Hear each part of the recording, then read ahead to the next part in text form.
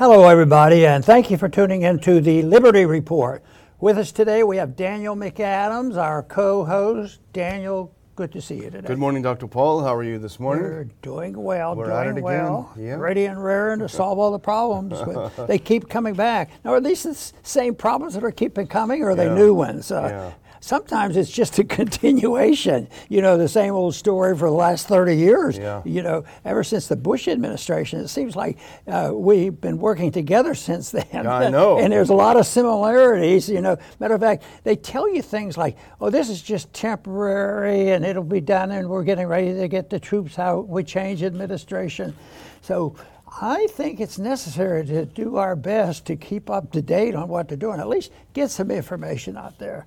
But some Americans aren't too interested in that, and but many others are, and our viewers certainly are interested, and we're very pleased with that. Yes. But we want to talk today a little bit and start off with preparation for more warring activity. And I saw a headline, and I have to look at it twice. It says U.S. military personnel on standby to support ground involvement.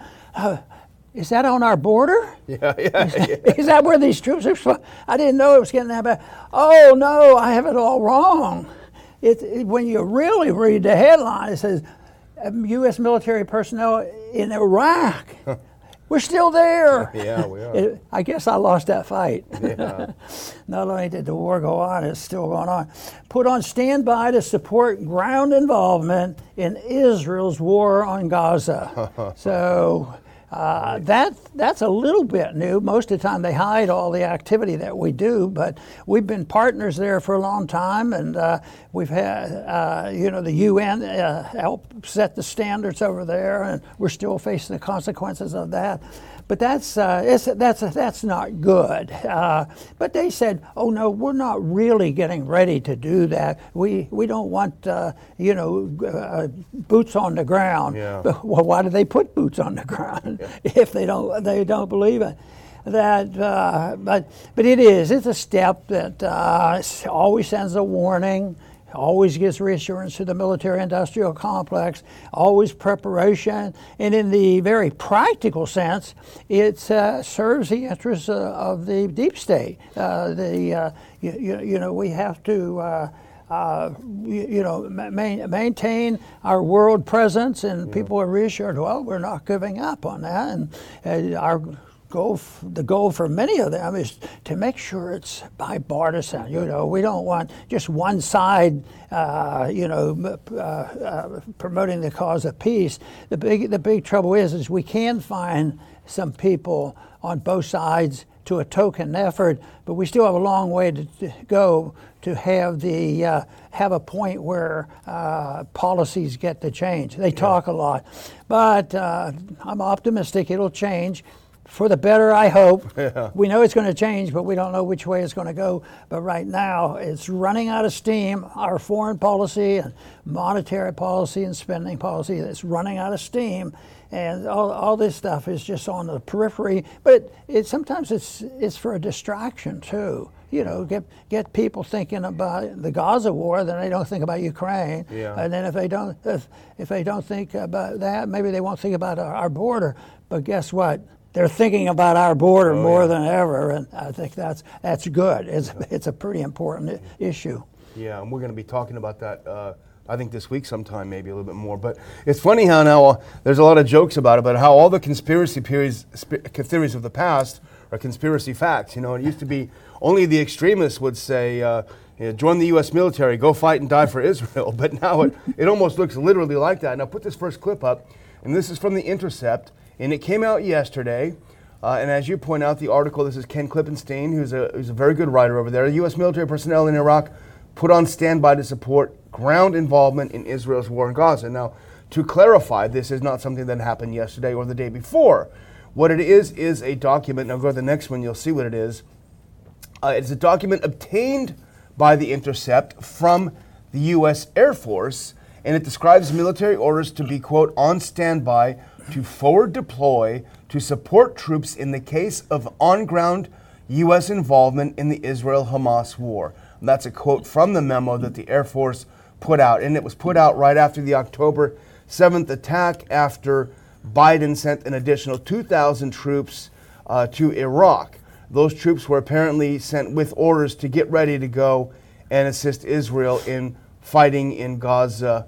That's apparently what it was said. So it's nothing new, but they newly got a hold of this memo. But it just goes to show what was going on behind the scenes. Just days after things happened, the first thought in Biden and his administration's mind, and the neocons that run his administration, wasn't how can we dial this down? How can we prevent this from going, regional, or if not worse? Their response is, how can we get American troops involved in this to fight for Netanyahu? And right, and it's not ignored by a lot of people here because of the possible consequences of troops being close there or being involved. Now, the one thing that I've been impressed with, and I've mentioned this before, and that is the demonstrations that have gone on for the last several months. Yeah. We knew there were frictions and there's been fighting and all this, but it takes a lot to get thousands of people out there demonstrating for certain causes. But boy, there's been a lot of people demonstrating in favor of the Palestinians and having a lot of complaints about Israel. That's been sort of taboo. You're not supposed to do that. But if this expands, even this is just a warning that they're getting closer to that. It very well could expand, the dissent in this country because it's breaking up political parties. What should we do? And the demonstrations are there. The Democrats are more split on it than the Republicans. Unfortunately, the Republicans are more unified around warmongering, and the war machine. But both of them, deep down inside, when you look at it, regardless of their political party and all that's going on, they do have a nonpartisan group out there called the Deep State and the military-industrial complex. They'll work and finance anybody, Republican or Democrat or independent, and then every once in a while they get some money to a person that who's called himself libertarian. Give him some money. That to me is really disgusting. When people preached non-interventionism and staying out of these wars, and yet they sort of change their tune, and that's discouraging. No one ever bribes us with money. Why is that the case? And I always liked it because while we were working in Washington, I had a couple congressmen come and say, what is this all about? Why don't you tell me why you're doing it? How did you raise that money? We don't even know what you do. But they were sincere. Yeah. And some of them even shifted but that was rare. Too bad there weren't many more. Yeah. Well, you talk about the Republicans. Now they are more or less uniform, but what they will say to Biden is, well, you got to come to us for permission before you go to war. And that really is only half the story, because the other half is not only for permission, but you have to come to us and you have to make the case why this is in our vital interest. And that's important. Authorization is a formality. You have to make the case for it, and that's not something that you'll see. Certainly, if you remember on the Hill, whenever we had hearings in the Foreign Affairs Committee, the International Relations Committee it was called then, it was never, here's a guy for war and here's a guy against war. It was always 5 guys and gals for war, and that was a debate. That was the debate. Now how are you voting? You've just heard everyone saying we need a war. So, but anyway, put on this next clip. This is from the article, and this goes to show that we already were there, and this is an important part, I think.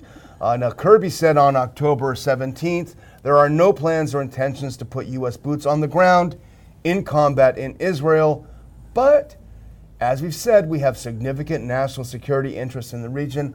I would be interested to know what those are. They may differ from what we view, but here's the part I wanted to share, Dr. Paul.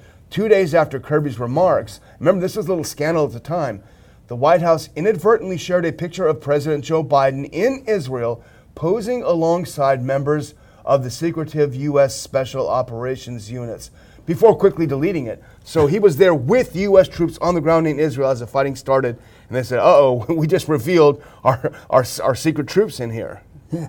They talk about this is necessary for our national security and to protect our national interest. I hate that term of national interest because that's not exactly true, because when we're over there, our reaction generally is, that's threatening our national interest because they might retaliate. They might have a reason for bombing one of our establishments. How many American establishments that we considered rather sacred all over Europe?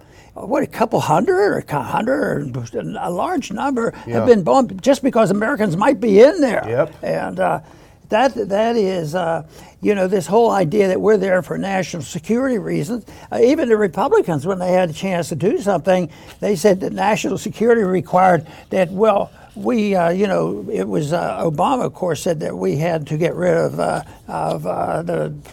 Assad. Yeah. And yet they didn't get rid of Assad. He's still there, but we have control of the oil. And so, remember when it first started, they let a couple lefty women come in that were right on the issue of saying, don't you people know it's all about oil, and it really, I don't know if it's all about oil, but oil is a big deal, and we're still there. You'd think we're producing oil, and once we go lean toward anything free market, our production goes up, and yet they worry about it. They're so insecure that we have to make sure that the oil supply is out there. But I think it's the obsession with empire and insecurity that they don't understand how markets work. Eventually, this type of an attitude ruins markets, doesn't help markets. So, but they're always assuming that government intervention, sanctions and bombs and threats will provide the security that we need. And yet, every day, I think our security becomes more endangered. Yeah, and you talk about the oil. I was reading an article last night by our friend Larry Johnson, who's spoken at our events before, former CIA, former U.S. military, and he had a good piece out yesterday. There is a lot about the oil, but what's interesting is the areas of Syria that the U.S. illegally occupies and the areas of Iraq that the Kurds are in control of, that are not in control of Baghdad. They're selling oil at under market prices to Israel to subsidize them. So right. Part of the reason there is oil, but because for that. So a lot of people might say, come on, you guys, this is far-fetched, the idea that we're going to send troops to fight for Israel. And I would say probably not today or tomorrow. They may even put out a community note saying these guys are wrong, they've already denied it. But there's nothing as sure in Washington as something that they deny, right?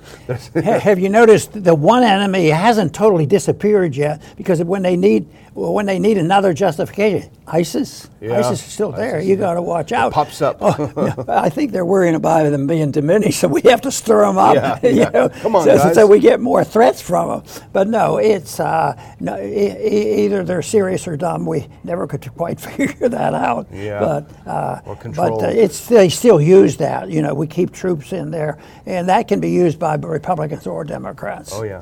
It's convenient. Well, one last quote on this article in the Intercept, and we encourage people to read it. There's a lot of interesting information on it.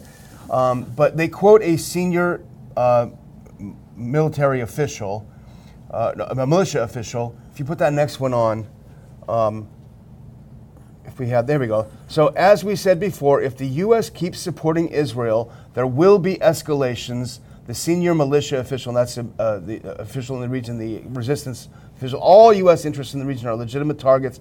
We don't care about U.S. threats to response. So they're saying we will attack. It's going to escalate. The U.S. is going to be involved directly as long as the U.S. keeps supporting Israel in the region. And we're certainly not doing Israel any favor by writing them a blank check. That is right. Now there's another fan that we have to be careful, not a fan, another danger that we have to alert people to. And when we were talking before, I pointed out this is an irony because everybody's looking for bipartisanship. Yeah. Now the individual we're going to talk about is very bipartisan. She'll work with either side, but the side that she works with is pro-war and military-industrial complex and the empire. And that happens to be somebody by the name of Nuland. She's worked with Republicans and Democrats. But this week there was a rumor going around that they were going to take the troops out of Iraq and Syria. Yeah, of course, it's been around for a while, and even Trump had to dance around that thing, but he still left the troops in Syria. Oh, yeah. But she didn't like that. She had to stop that rumor from going on. And this article by Zero Hedge, it says, for several days there had been a flurry of reports in both independent and mainstream media outlets suggesting the U.S. could finally withdraw American troops from Iraq and Syria.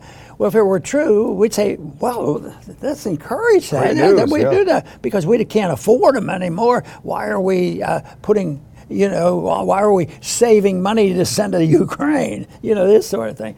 But she's a mouthpiece, and it's still rather amazing to me how these people operate. But there must be something behind the scenes that makes sure that they're solid. She's solid in what she's doing, and it's almost opposite of what we want. Exactly. Well, put up that next clip because this is the article we're talking about. So there was these rumors, and I think I wrote about it in an update to our subscribers at Ron Paul Institute. There are rumors that we were in talks to try to get the troops out because they keep getting attacked and they keep getting killed and they keep getting traumatic brain injuries and they're not serving any purpose. So it makes a lot of sense to bring them out. The only people who don't want to bring them out are the neocons who actually want them to get hurt because that serves as a tripwire. But so here are the rumors here. Now go to the next one. Now here's a tweet that was put out. Victoria Nuland, she could not stand these rumors. Dagny Taggart put this tweet out. The United States has no plans to withdraw its troops from Syria. Here's what Victoria Nuland said, quote, first, let me set the record straight. The United States is not withdrawing from Syria. And as we know, wherever there's trouble in the world, wherever there's murder, mayhem, and death and destruction, Victoria Nuland, blank the EU Luna is there. It's terrible, and that should be dismissed rather easily. It shouldn't even have to be reported. But when we look at this, at least it does to me, it makes me think this is important because she's speaking for some powerful people. It's not like she's talking to herself. She has probably more authority than our president has when she tells them something. No, she is a mouthpiece. She's been around, and she's high up in both administrations, and that's where our real problem is. And then the distraction that goes on so often about some of these fights, this budget fight in the House and Senate, it is so silly because no cuts are going to be made, and they're going to keep doing it, and they have these big policy studies, and it doesn't matter. Because what was it? They already had some emergency funding. Oh, there's an emergency, and they do what they think they have to, and they have the arm, not only the military arm to back them up, they have the financial arm because for some reason or another, all the debt gets monetized. There's always somebody who's going to buy that debt, and of course the American people get stuck with it because the Federal Reserve buys it and prints the money. You guess what? Prices go up. Yeah. Oh, how'd that happen? Profits. Well, profits for some people. Well, Victoria Nuland is not just a one-person mayhem machine. She's number 2 at the State Department. She has been confirmed. She's Undersecretary of State. And I was looking around, well, who's a good person to describe what she's really about? Of course, we turn to our friend Glenn Greenwald. And this is a tweet he put out early last year, April of 2023, when she was appearing before a House committee on the Hill. And this particular hearing, by the way, I could have played it, but what she's saying is, she says, I'm very happy to see that the Nord Stream pipeline is a hunk of metal at the bottom of the sea. Rough quote of what she said to the committee here. This was the Senate. So she's also pro-terrorism because that was a terrorist act. But Glenn Greenwald reminds us back then, Victoria Nuland worked for the Clinton administration. Then she served as Dick Cheney's senior advisor on the Iraq War. Then she worked for the Hillary and Kerry State Departments under Obama, running Ukraine. Now she runs Ukraine for Biden. The only time she wasn't in power was under Trump, which is a little bit ironic because he was supposedly the big warmonger. So here is Victoria Nuland. She's always there. She doesn't care if it's Dick Cheney or Barack Obama. As long as you're involved in war, She's ready for the assignment. Her husband, by the way, is Fred Kagan. You'll remember Fred from our hearings on the Hill from the committee when he was the one that they would trot down there. The surge is going great.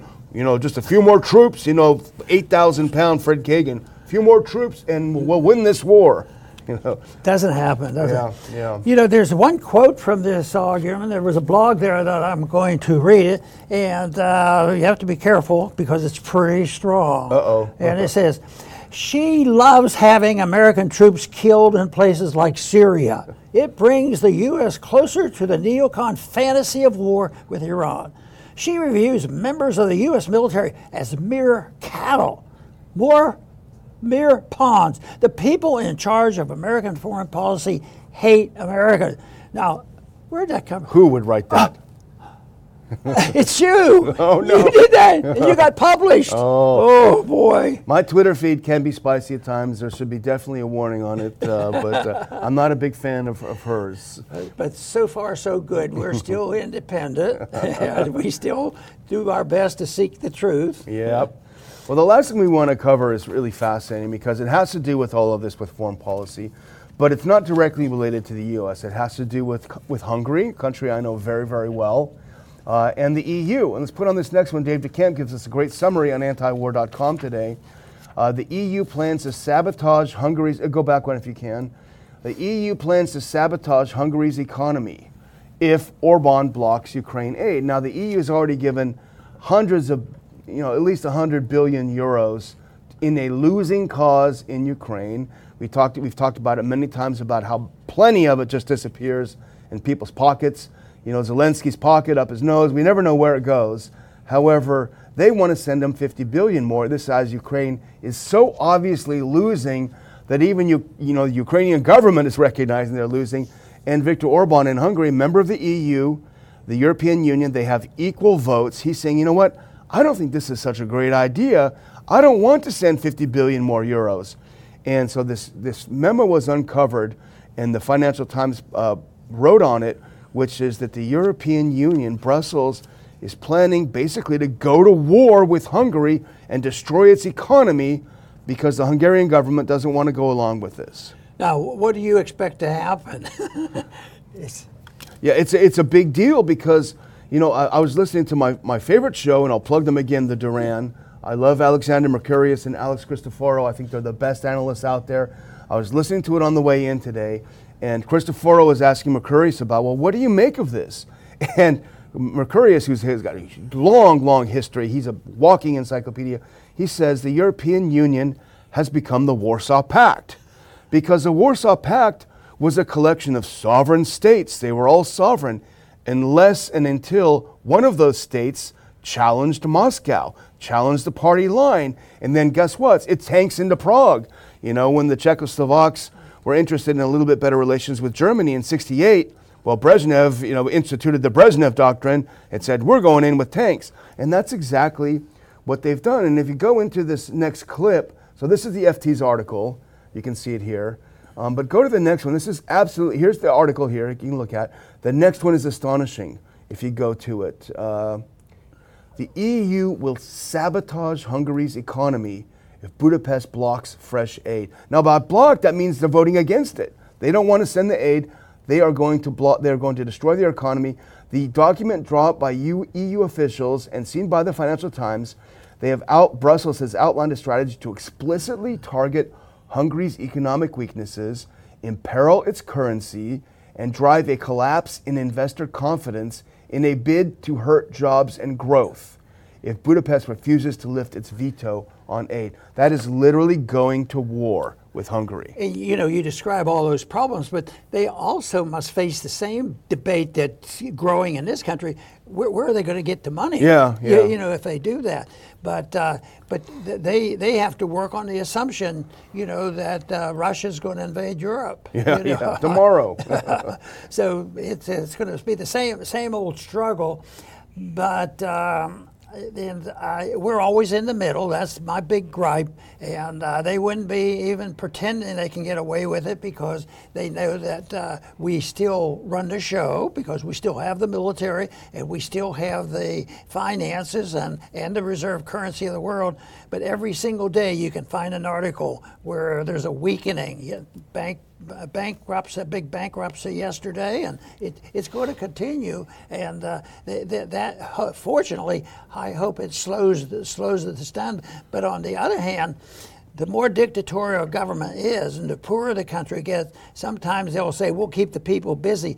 We'll have a draft." Yeah. So watch out for any information where they are already. Look, in Ukraine, they draft. Well, in the UK, they said we're going to need to have a draft. We're going to have to start thinking about a draft again. Yeah, that's a good very luck with bad that. sign. Good luck with that. That's going to work out well. So anyway, I guess we're about done. And I just want to thank our viewers for watching the show. As I often say, just click like. It only takes a half a second. I will be plugging our conference in April down here in sunny Brazoria County. I'll put a link in there where you can check out the tickets and come join us and the Mises Institute. Tom DiLorenzo is going to be there. It's going to be great to see him. A few other great speakers, so we're going to have a blast. Yes, sounds good to me. I think I will come. Yes, you're going to be there. That is good. I'm looking forward to it because I'm very selfish in the sense that I go because, it's a benefit to me. And they say, well, we're coming to see you. I say, no, but I'm coming to hear from you, because that is where I got my understanding is just finding out what the people ask. You could learn more by somebody finally asking a question. And 1 out of 10,000, there would be another member come and ask me an honest question. And they're worth a lot to you in trying to explain things, because people have to be curious. And that's, to me, one of the most wonderful things in the world, is that we are born curious, some more curious than others. And that is why asking good questions is very beneficial, and that's how people learn. That's why, our school has deteriorated, because we are indoctrinating people on certain philosophies, and this is it, and not saying, well, how do you discuss something? How do you ask questions? Why aren't you curious about it? Especially in science, you would think, well, they can't do that in science. It's definable by science. But here they do. They come along and they think they can change languages and varies the languages, and the doctors have gone along with it. And just think of what happened with the lockdown, invasion of our liberties, and all unconstitutional and very, very damaging. And you think by now it would be over and done with and dead. But there's still planners in our government saying there will be another one. We know it. It's going to be another one, and we better be prepared. Well, yes, we better be prepared to combat that nonsense. And that's what I think that we should all be involved in, being prepared to answer the questions and explain why the whole world is better off if it accepts a philosophy of peace and prosperity by voluntarism and emphasizing personal liberty. I believe that is a worthy goal. I want to thank everybody for tuning in today to the Liberty Report. Please come back soon.